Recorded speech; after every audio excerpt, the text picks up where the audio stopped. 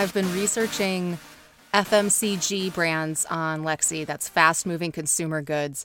You would be so surprised how few major brands in this space have a presence in the Alexa skill store. In beverages, cosmetics, toiletries, almost none of the major players even have a skill. And then some of them have skills, but they've been barely even announced. It's like they slowly rolled them out and they didn't want anyone to really use it. Like here's an example, Colgate toothpaste has a skill.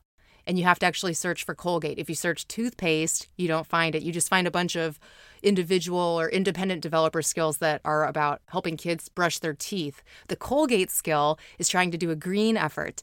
Their skill is about saving water. So turn off the water while you're brushing your teeth, and it will play the sounds of a running faucet, which I guess people find soothing. Sort of odd. Big area of opportunity here.